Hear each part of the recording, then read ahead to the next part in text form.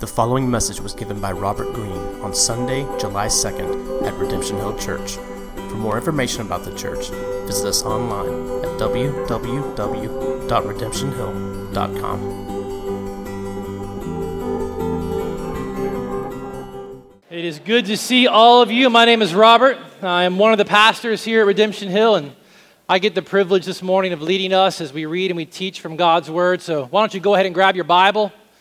As you're getting settled, make your way to the New Testament book of Galatians. If you have a Bible, you open up to the middle and head right. Head right past Matthew, Mark, Luke, and John. Begin to slow down as you get through Acts.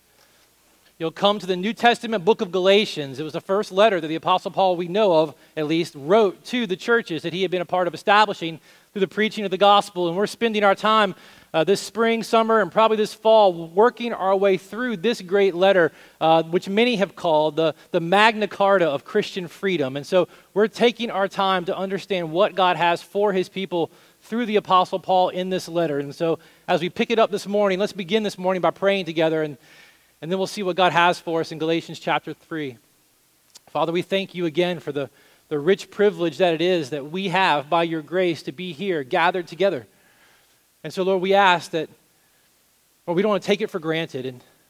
And so please meet us in the expectation that we have, that you, by your Spirit, through your word, would continue to do the work of changing our hearts. Lord, let us not walk out of here the same way we walked in.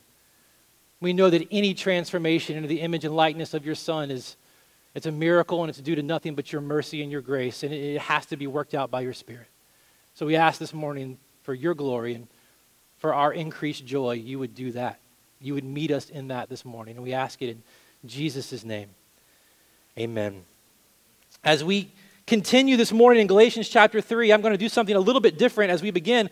I'm going to read something to you, and as I read it to you, and it's not from Galatians chapter 3, as I read it to you, here's what I want you to do. I just want you to listen and see if in anything that I read, you connect in the slightest way with it.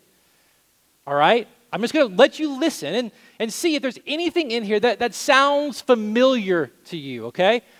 I'm going to read an extended portion of a chapter of a book called How People Change by Tim Lane and Paul Tripp. And I'm reading this portion because they're kind of exposing and describing some particular challenges that can often be found in the life of God's people today. And I want you to listen to see if any of it resonates with you. It's going to go like this. You want to know the church calendar? All you need to do is look at Jim's schedule. Now, they're going to use names. They're their names, all right? So if I read your name, I'm not thinking about you. Probably. You want to know the church calendar? Just look at Jim's schedule. Jim's faithful in his giving and a willing volunteer when work needs to be done around the church, but Jim's world and God's world very rarely ever meet. All of his church activities have little impact on his heart and how he lives his life. This kind of Christian formalism, it blinds us to the seriousness of our spiritual condition and our constant need for God's grace to rescue us. Jim sees his church participation simply as one healthy aspect of a good life, but there's no noticeable hunger for God's help and his need in any other area. For Jim, the gospel is reduced to participation in the meetings and ministries of the church. Now, Sally's a walking list of do's and don'ts. She has set rules for everything in her world. They're her way of evaluating herself and everyone around her. In fact, her children live under the crushing weight of her own legalism. Even to them, God is a harsh judge who places unreasonable standards on them and then condemns them when they can't keep them. There's very little joy in Sally's home because there's no grace to actually celebrate. Sally thinks that performing her list gives her good standing with God, and she has no appreciation ultimately for the grace given to her in Christ. This is what happens with legalism. It completely misses the fact that no one can satisfy God's requirements. While Sally rigidly keeps her rules, her pride and her impatience and her inability to earn God's favor go unnoticed. Legalism forgets the need for our hearts to be transformed by God's grace. Legalism is not just a reduction of the gospel. As we've seen in Galatians, it's another gospel altogether, where salvation is earned by keeping the rules that we've established. Now, Christine careens from emotional experience to emotional experience.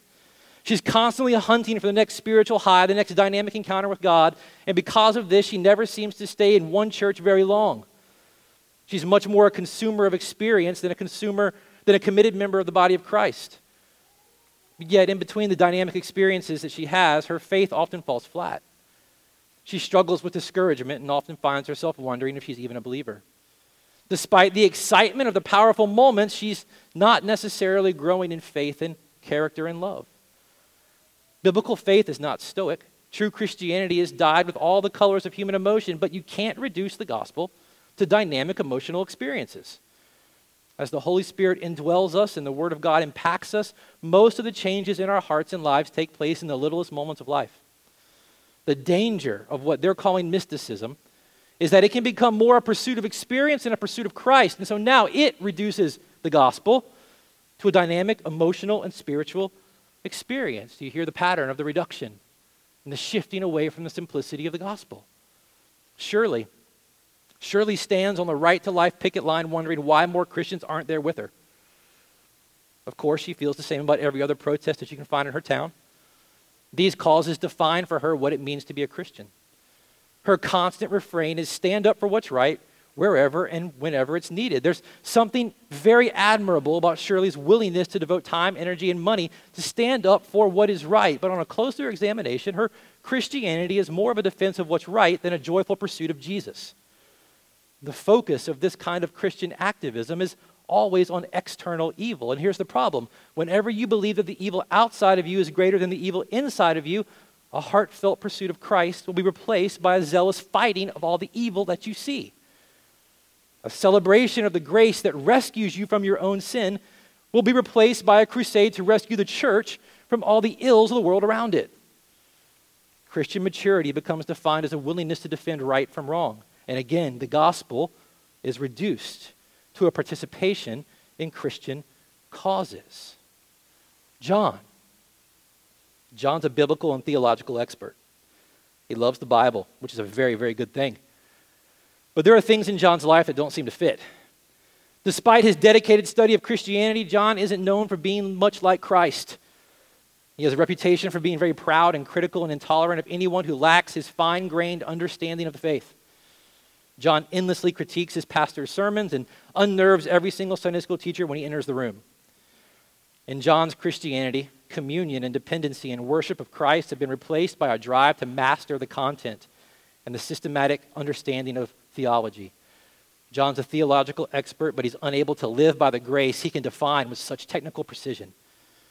He's invested a great deal of time and energy mastering God's word, but he doesn't allow God's word to master him. Biblicism, and what they're calling it, is reducing the gospel to a mastery of content and theology. Now, Jen talks a lot about how many hurting people are in her congregation and how the church isn't doing enough to help them. She often says that Christianity is the only place to find real help and healing, yet she doesn't seem to find that healing herself. She spends much of her time discouraged and often leaves church meetings in tears. And she's right that our deepest needs and hurts are met in Christ, but she sees Christ more as her therapist than as her Savior. Jen's convinced that her deepest needs come out of her experience of neglect and rejection, and so she sees herself more in need of healing than redemption. She's blind to how demanding and critical and self-absorbed she actually is. Without realizing it, she's redefined the problem that the gospel actually addresses. Rather than seeing our problem as moral and relational, the result of our unwillingness to worship and serve ourselves and the things of the world now instead replace the worship and serving of our Creator. Jen sees our problem as a whole catalog of unmet needs. But whenever you view the sin of another against you as a greater problem than your own sin, you'll tend to only seek Christ as your therapist more than you seek him as your Savior. And Christianity will become more a pursuit of healing than a pursuit of godliness. And in this, again, the gospel is reduced to the healing of emotional needs. Last one. There's more. This last one. George was so thankful for the relationships he had found in the body of Christ. They were unlike any friendships he had experienced before. He was so full of joy for his Christian family that he participated in any and every activity that could put him in contact with other believers. For the first time in his life, George felt alive. and connected. But George's trouble started when one of his closest friends was transferred out of state and another friend got married. When the small group ministry of his church began to be reorganized, George felt like he was stuck with a group of older married people with whom he couldn't relate. Church for George wasn't the same anymore, so he quit going to his small group. Before long, his attendance on Sunday began to wane. Going to church, he said, was like going to someone else's family reunion. George didn't realize it, but fellowship, acceptance, respect, and position in the body of Christ had replaced his dependence on communion with Jesus himself. The church had become his spiritual social club, and when the club began to break up, he lost his motivation to continue. For George, the grace of God and friendship replaced Christ as the thing that gives him identity, purpose, and hope. Again, the gospel had been reduced to a network of fulfilling Christian relationships. And so these men will go on to say, perhaps postmodernism, perhaps sexual immorality, perhaps these are not the greatest threats to the church in our day. Perhaps we're in a much greater danger from the subtle lies that flow from the subtle shifts in how we understand what the gospel really is. We may not have forsaken the faith, but we may have redefined it. And redefined it in ways that are fundamentally different from the way the gospel is laid out in Scripture. If you could identify any aspect of yourself in any of those narratives, in any of those profiles that I read, there's good news. You can begin to sympathize with the churches and the men and the women in the churches that the Apostle Paul was writing the letter of Galatians to. They had begun to believe that God had done his part for their salvation, that God had made his move, and now it was up to them to make theirs. Good things for them defined by teachers who had come into the church like God's law, good things like the cultural realities that God had set apart for his people, for the Israelites in the Old Testament, good things had become main things in what they were being taught. And those main things had begun to replace, had begun to push out of the center the simplicity of faith in Christ alone for salvation. Those good things, like the things that we read in those stories, a love of God's word, a connection with his people, a standing up for that which best reflects God's holiness and justice. Good things can often become main things. And when good things become main things and begin to push out confidence and faith in the simplicity of the gospel, they become destructive things. And that's what's happening to the churches in Galatia. And when Paul sits down to think about what he's hearing about what's going on in the church, he begins to write this letter, and he's writing it with a tone that's much more like a parent who sees their child running in the street. When a parent sees their child running out into a crowded street, they realize instinctively that that is not the moment for rational reasoning. That's not the moment for calm back and forth, trying to reason with the child why they shouldn't do what they do. You yell at the top of your lungs and you grab whatever body part you can grab and you pull it as hard as you can. And if you're like me, you show them the dead squirrel on the side of the road.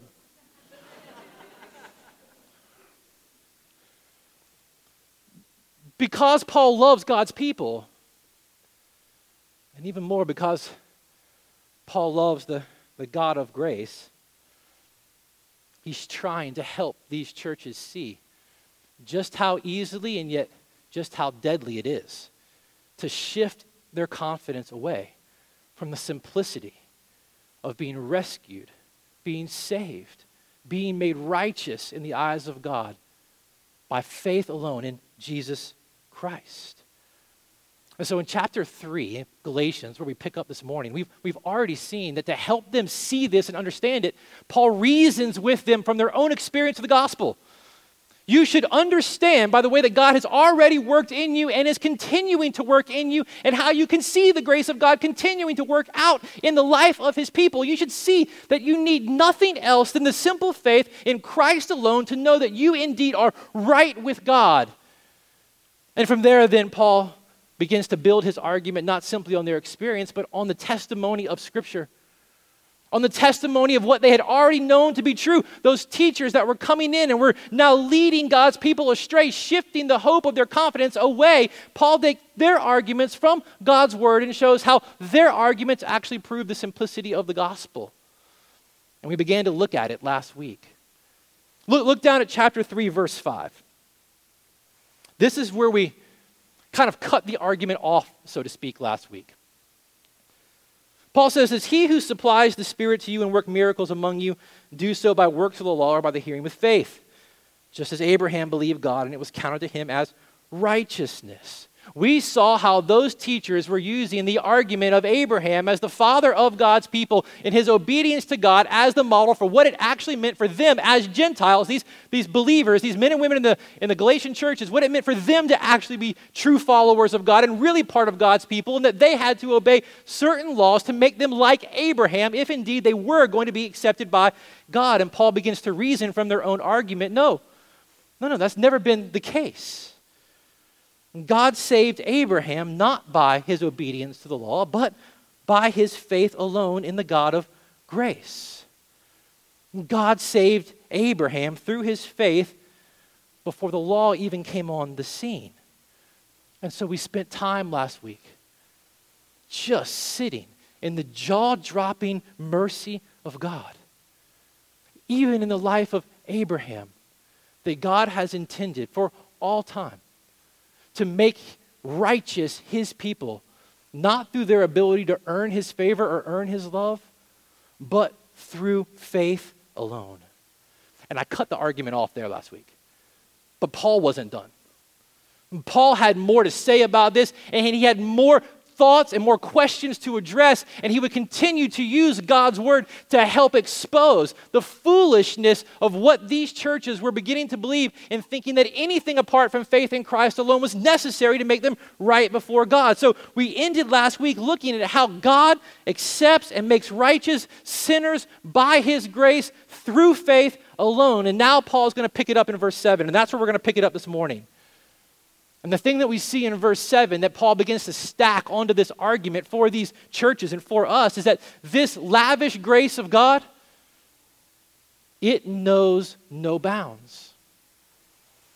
It's no respecter of ethnic boundaries, geopolitical boundaries, economic boundaries. This lavish grace of God is no respecter of the boundaries that we try to put in place.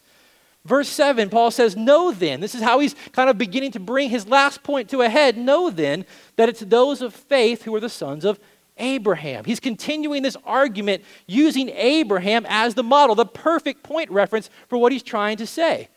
And this had to upset the Judaizers who would come into these churches and were leading these churches astray because their claim to fame was being true sons of Abraham, true Israelites, true Jews. So they were telling these Gentiles to be truly accepted by God, you've got to become like us, like Abraham. And one commentator said Paul literally picked up their vocabulary and smacked them with it. And Paul declared that the only real children of Abraham are those who believe. Paul's building his argument. God will only accept us on the same basis that he accepted Abraham, like father, like son. You never actually become a child of God by what you do.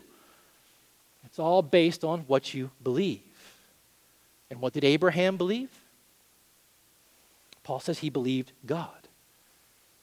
And for you and I sitting here this morning, to believe God is to believe that he indeed did send his son into the world to live the life that you and I were created to live, and then to die in our place for the sinful life that we chose to live instead. For you and I on this side of the cross, to believe God is to believe the gospel. And the point that Paul is trying to make, what he's trying to expose, and the logic that he's using, and where he's building this thing to, and the conclusion he's trying to get to, is that God's grace knows no boundary. No matter what markers we try to put around it, God's grace is no respecter of those things. It's by his grace through faith in his son that you and I are made right before him. So here's what that might mean more specifically for you and I sitting here as we're reading this that was written to a group of people thousands of years ago. For you and I, this, especially in Richmond, might sound more like this. You are not made right in the eyes of God. You are not justified before God because your mom and dad were Christians. That's really what it sounds like in Richmond. You are not made right before God because by his grace you were born into a Christian home. and because your mom and dad love Jesus. I'll never forget, I sat in my backyard with a couple of neighbors a few years ago having a barbecue. He's a fantastic guy. We love his wife as well. They're great friends even to this day. He's a native Richmonder, born and raised, got a Richmond name, got a family tradition in this city. UVA graduate, minored in religious studies at UVA. And we sat there having a barbecue, and things, of course, turned to spiritual things because, well, what do? I'm a pastor. Well, there you go. It goes that way. And we're sitting there talking, and he begins to explain to me and ask me his understanding of Christianity, and begins to ask me questions about it. And I promise you to this day, I'm not making any of this up. We sat there in my backyard talking about these things, and he told me about his mom, who was a dedicated servant at their church. He told me about how after his biological father had passed away and left him a lot of money, his mom used that money and gave a ton of that money to the church, and they built a part of that church for the teens in that church and put it under their family's name, and that he believed when his mom died, she would literally put in a good word for him with God. That because his mom was such a good Christian, because he did not deny the fact that God existed, because he would never dare deny the fact that Jesus was important, he yet believed that he would stand before God and be made right for all of eternity because his mom had done so well. And certainly she could put a good word in for him.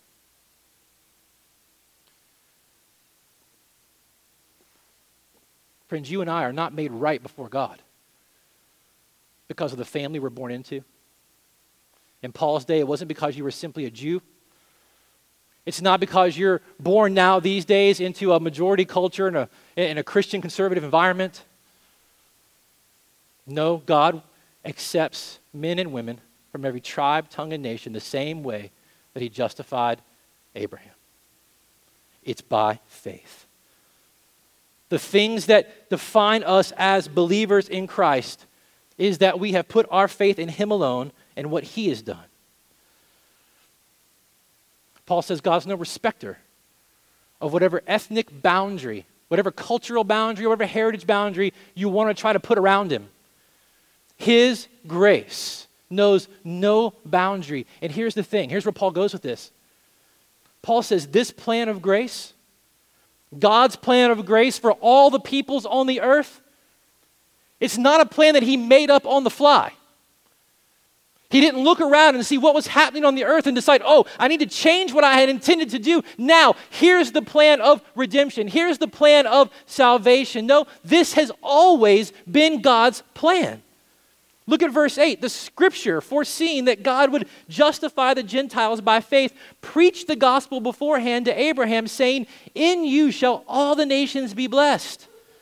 So then, those who are of faith are blessed along with Abraham, the man of faith. Paul goes back to the Bible again, and he quotes Genesis chapter 12. We looked at it last week. This was the gospel proclaimed in the time of Abraham. In you and through what I'm going to do in you and through you, all nations, all ethnicities on the face of the earth are going to be blessed. So Paul holds Abraham up, as we started to look at last week.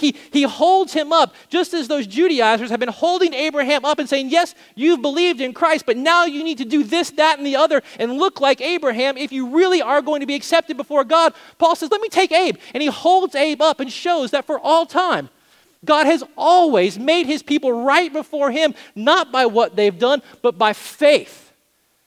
And Paul says, this is the way it's always been. From the very beginning of God's people, the Israelites, coming from Abraham, Abe was saved by grace through faith just like you. He wasn't saved by his obedience. He wasn't saved by his goodness or his achievements. He was made righteous by faith. It's always been that way. God's people have always been saved by faith. So Paul's saying the message that I've proclaimed to you, the gospel that I've preached to you, it's not new. I didn't create it. Like he said earlier, I didn't learn it from someone else. It's been testified to by God through the ages from his word.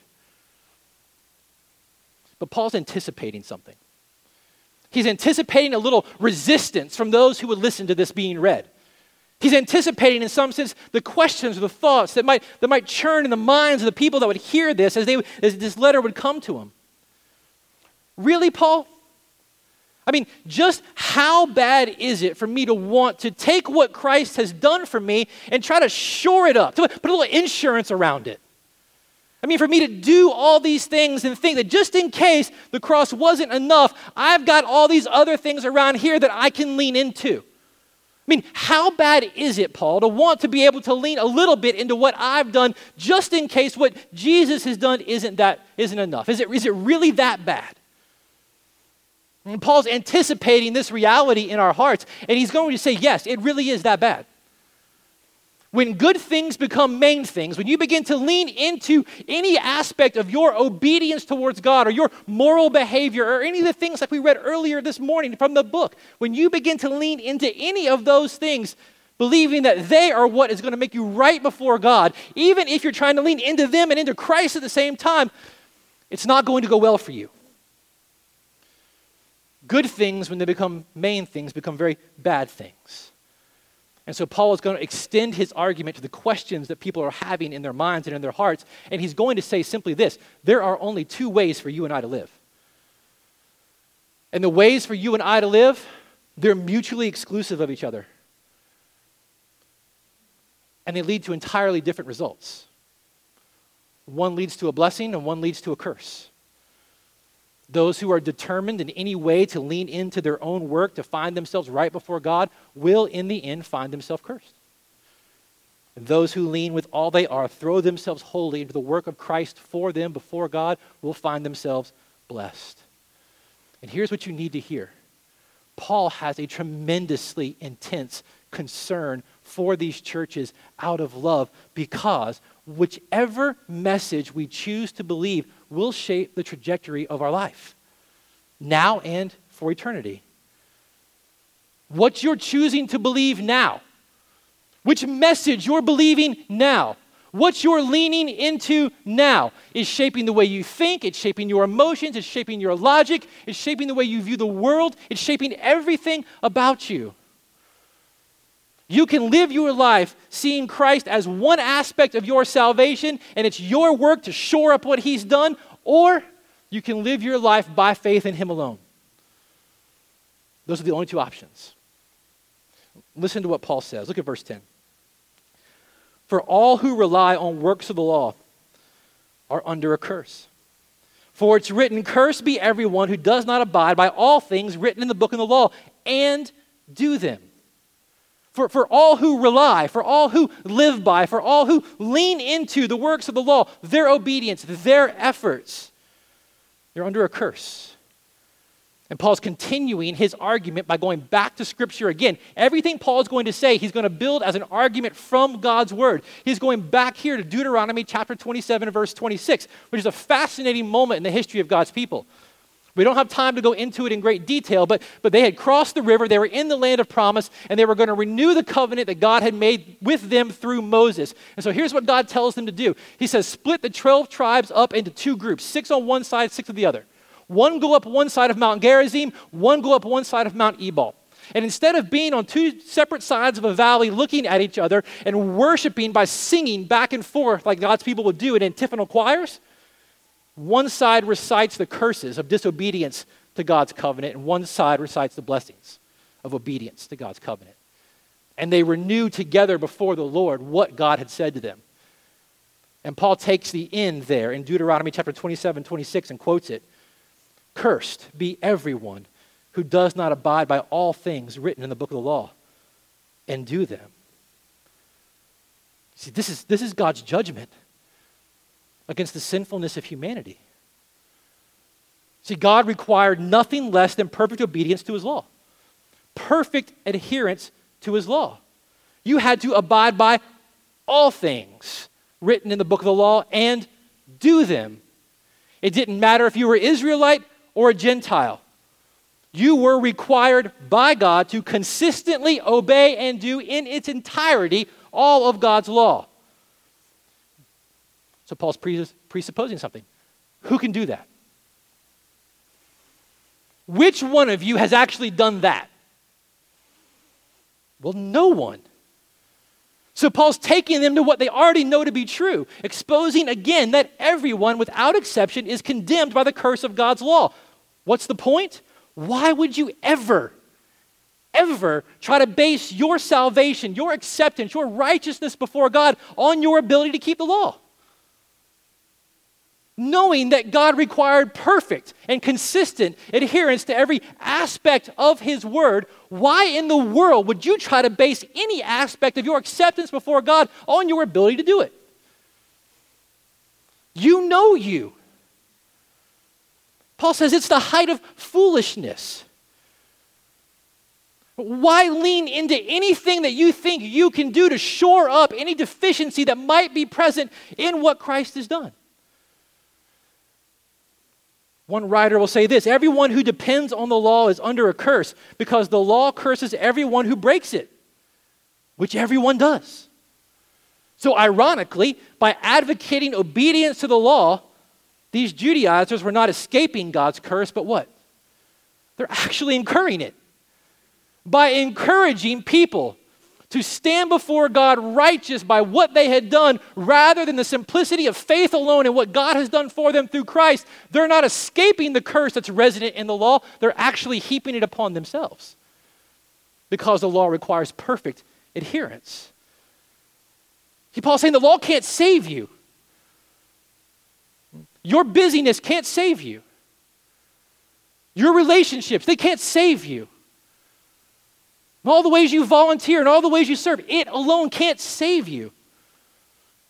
The more you try to lean into anything that you do thinking that it earns you anything before God, the more, Paul says, it actually ends up cursing you. And he's going to keep going. Look at verse 11. Now it's evident that no one is justified before God by the law. And he's going to go back to the Old Testament again. Now he's going to go to the prophets.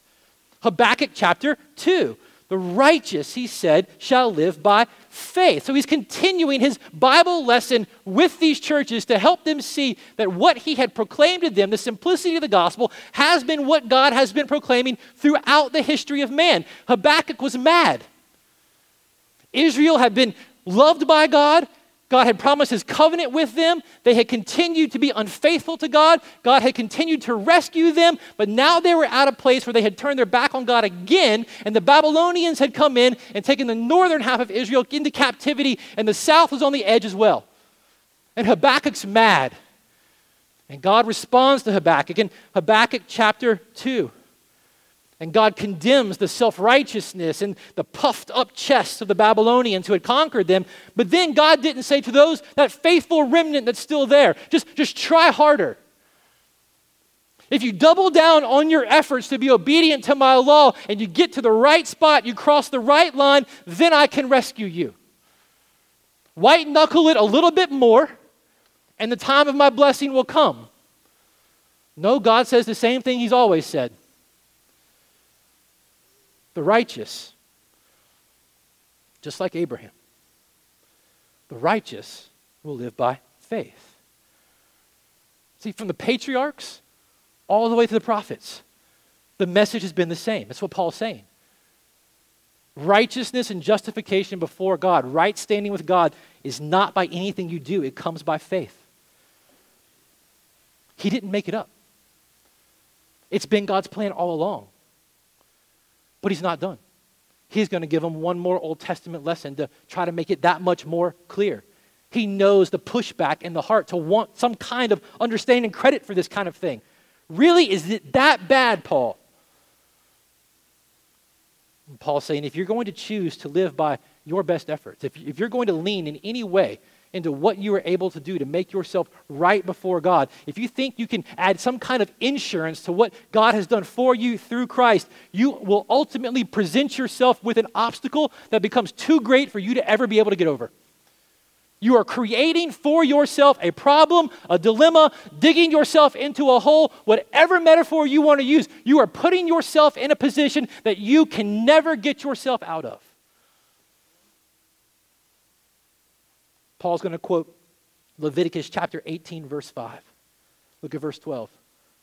The law is not of faith. Rather, the one who does them shall live by them. If you are going to insist in taking some level of credit for making yourself right before God, justified before God, if you're going to live by that, you're going to die by it too. If you choose in any way to measure yourself before God for your justification by what you do, you're going to die by your inability to do it perfectly. You're either going to live by faith in Christ. You're going to live by faith leaning into with all that you are what God has done for you through his Son to make you right before him completely and totally forever. Or you're going to lean into your own ability to shore up what Jesus might have done to make yourself right before God. And they end in two different ways, Paul says. If you're going to lean into your own best effort in any way, shape, form, or fashion, you are going to have to do it perfectly in every way forever. If you're going to live by it, you're going to die by it. Faith and works present two separate ways of living. They operate by two entirely different principles. You live by what you have believed, or you live by what you do. And they're mutually exclusive. I love how Philip Ryken puts it. This was a helpful example. He said, faith and works are like a man who has 1 foot on the dock and 1 foot on the boat. And as the boat starts to pull away from the dock, you've got to make a choice. There comes a point, they're mutually exclusive. You can't stay like that forever. You're going to have to make a choice, or else you're going to end up in the water. Calvin's going to say the same thing. Calvin's going to say the law justifies the one who fulfills all of its commands, whereas faith justifies those who are destitute of the merit of works and can rely on nothing but Christ alone. To be justified by your own merit and by the grace of another are entirely irreconcilable. It can't be both. It can't be, yes, I believe in God's grace to me through his work for me, through his Son, but I've got to do these things to make sure it's enough. It's mutually exclusive. It's shifting away from the simplicity of what God's done for you in Christ. It's what's happening in those narratives that we read. The gospel is being reduced, it's being shifted, it's being changed. And ultimately, it's no gospel at all. That's how Paul started the letter. There's no good news in that at all. See, Paul's trying to expose something to them. He's trying to reason with them in such a way based on what they already know to be true that they can see the foolishness of what they're actually doing.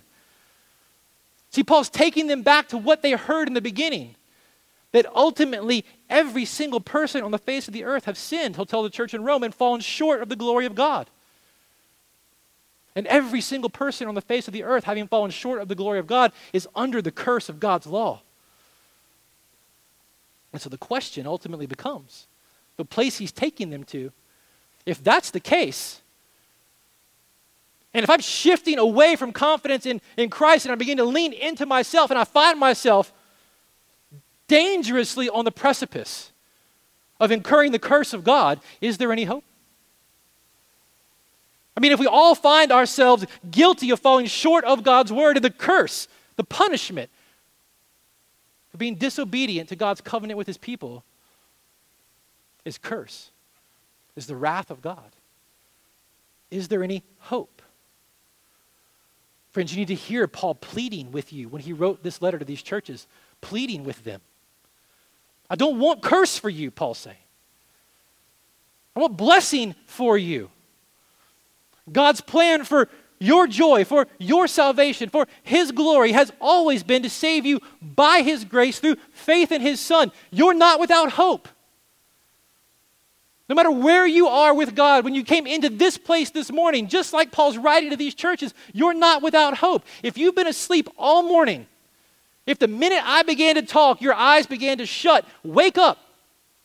I don't hold it against you at all, but you need to wake up and get on the edge of your seat, because what Paul's about to say is the greatest news in one sentence you're ever going to hear. You're never going to hear anything better in one sentence. It's the heart of Christianity. It's stunning. And if you listen to it, you'll see the beauty in it. Verse 13, Christ redeemed us from the curse of the law by becoming a curse for us. For it's written, cursed is everyone who is hanged on a tree. And again, Paul's not making it up. He goes back to the book of Deuteronomy. Deuteronomy chapter 21, verse 23. This was the law that God had given his people. If a man's committed a crime punishable by death and he's put to death, you hang him on a tree. And his body shall not remain on the tree all night, but you shall bury him in the same day. For a hanged man is cursed by God.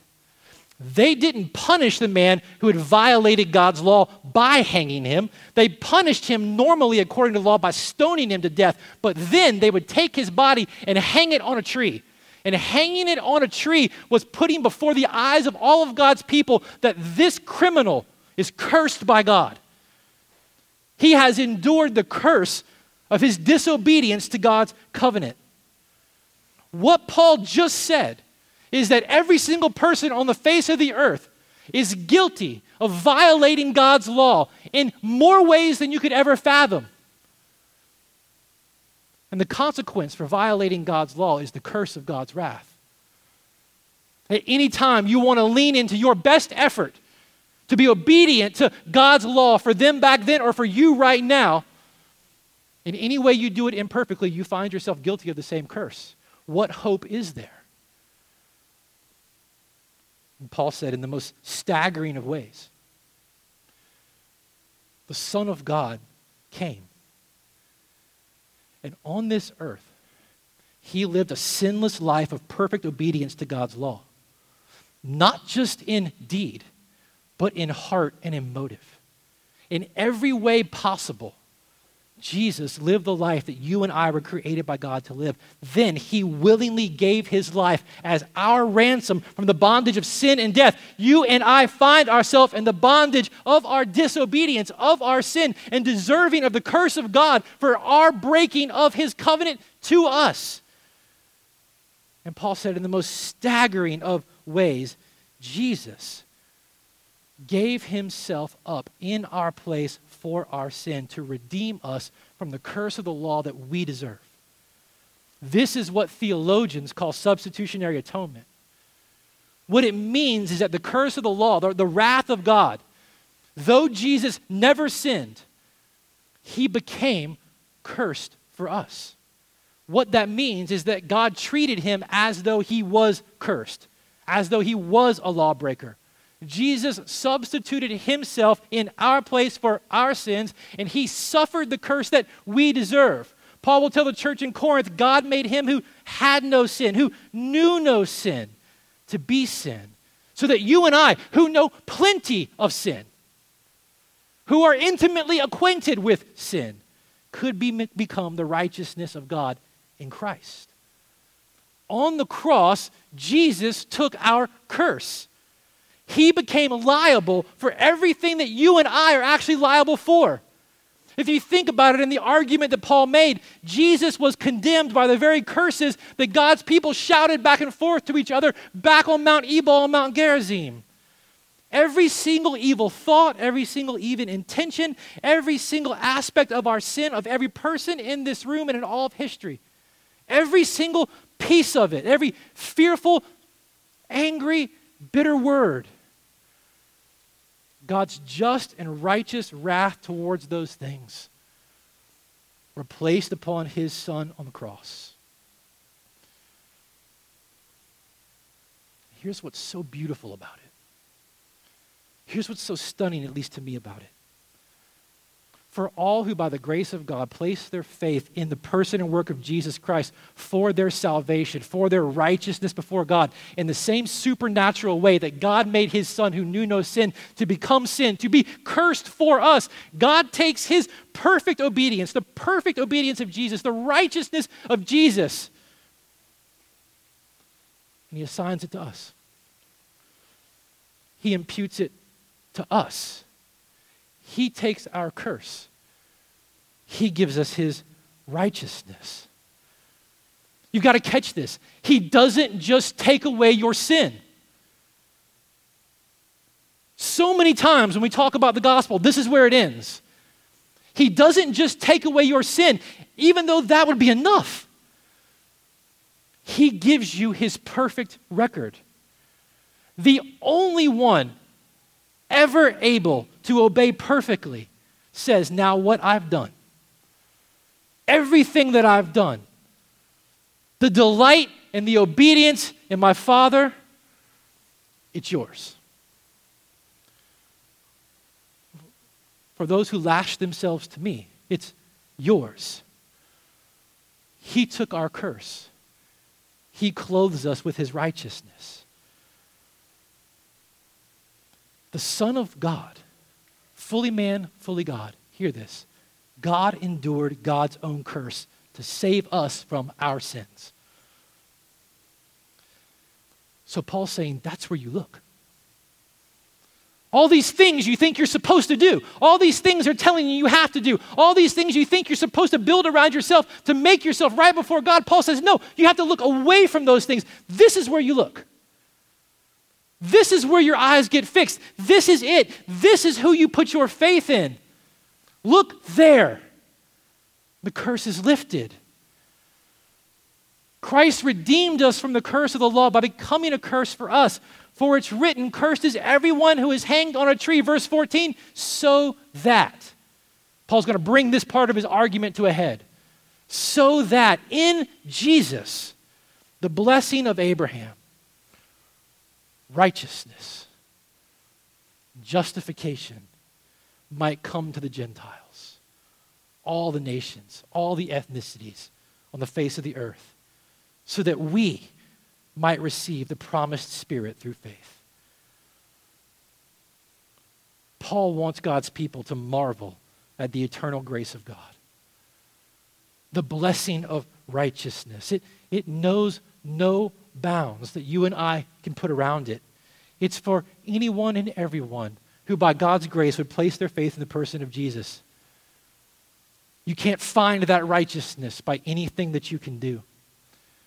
You can't find it by accumulating any particular track record of your own. You can't strengthen it or shore it up by anything that you do for God. You simply receive it by faith, and you lean into it with all that you are. And by God's grace, you enjoy it. You enjoy it. Friends, you and I come up with so many different ways. We build so many different ladders that we think will enable us to scale the heights up into the presence of God. And all along the way, the more we try to do and the more we try to climb, we might think we need a little shove of grace along the way. But we've got it straight. God will get his hands under us. He'll push us up when we get ourselves stuck. We so easily fail to see that no matter how hard we try, we always come up short. That's why I love chapter 3, Galatians. Paul uses the word faith 15 times. 9 times in verses 1 through 14. Do you think he has a point to make? Paul wants to eradicate any sense that exists in our hearts of reliance on our own obedience as a means of salvation. Quite literally, in this part of his argument, faith gets the last word. And so if you're here this morning and you're a follower of Christ, let me just ask you, when you think back on those narratives that we read and you think about the life that you live, in what ways do you struggle to believe the simplicity of the gospel? I mean, what causes you to slip back into the mode of trusting in your own good works to make you right before God? What kind of things in your life are you prone to rely on besides Christ to make you righteous? What causes you to doubt that you're accepted by God simply because you've put your faith in Christ, what he's done for you through his life, his death, his resurrection? If you're here this morning, you're not a follower of Christ, we're glad that you're here. But let me ask you this. What's keeping you from believing in Jesus? I mean, what's the biggest hurdle for you to put your faith in Christ right now? What's keeping you, like we said to the Apostle Paul a few weeks ago, from pushing all your chips across the table, putting them all in on Jesus and say, I'm giving up on everything else to save me? What's keeping you from looking to him? Friends, Paul's been clear. If we're not looking to Christ to be our Savior, we're looking to something else. We're looking to something. And if it's not Jesus, who or what is it? Paul's invitation to the churches then, as he was building this argument, is the same thing it is to us this morning, even when I cut his argument short. Will you put your trust in Christ? Will you believe in the simplicity of the gospel? Will you lean into, with everything that you are, what God has done for you in your place through his Son as your substitute? Will you believe that it's sufficient for you? Friends, the gospel is the greatest news because in the grace of God, he has secured our redemption through his Son. He hasn't just made it possible for you and I to be saved, leaving us to figure out how we do our part to finish up or secure what he started. That's a lie. No, he has saved us, redeemed us, made us right through his Son, and he calls us to rest in the finished work of the cross. Friends, Paul calls us to look to Christ by faith, to look to him, to look to nothing else, and to trust that he has redeemed us from the curse of the law. I'm going to pray for us, and then we're going to have a chance to respond this morning. Father, as we prepare to respond to your word this morning, we're going to come and we're going to receive a reminder of your grace to us in redeeming us from the curse of the law by receiving communion this morning. And as we take the bread and remember the body of Jesus broken, as we dip it in the cup, remembering the blood that was spilled for our forgiveness, I pray that your people would come this morning to receive communion in faith. Lord, help us. Help us in our places of unbelief. Help us to come to receive communion this morning, believing that even for us, the sacrifice of your Son was sufficient to redeem us from the curse of the law. Father, in any ways that we're failing to believe that, in any ways we struggle to put our hope in your Son alone to save us, would you please meet us there now? Would you, by your Holy Spirit, expose those places in our heart and take us by the hand to repentance and confidence and faith in your Son. Lord, as we come this morning, as we receive communion, as we sing as a response, Lord, would our hope, would our confidence, would it rest securely and be delighted in the work you've done for us through your Son. We ask this in his name, for his glory, for our joy. Amen. You've been listening to a message by Robert Greene given at Redemption Hill Church in Richmond, Virginia. For more information on the church and to hear other messages, please visit us online at www.redemptionhill.com.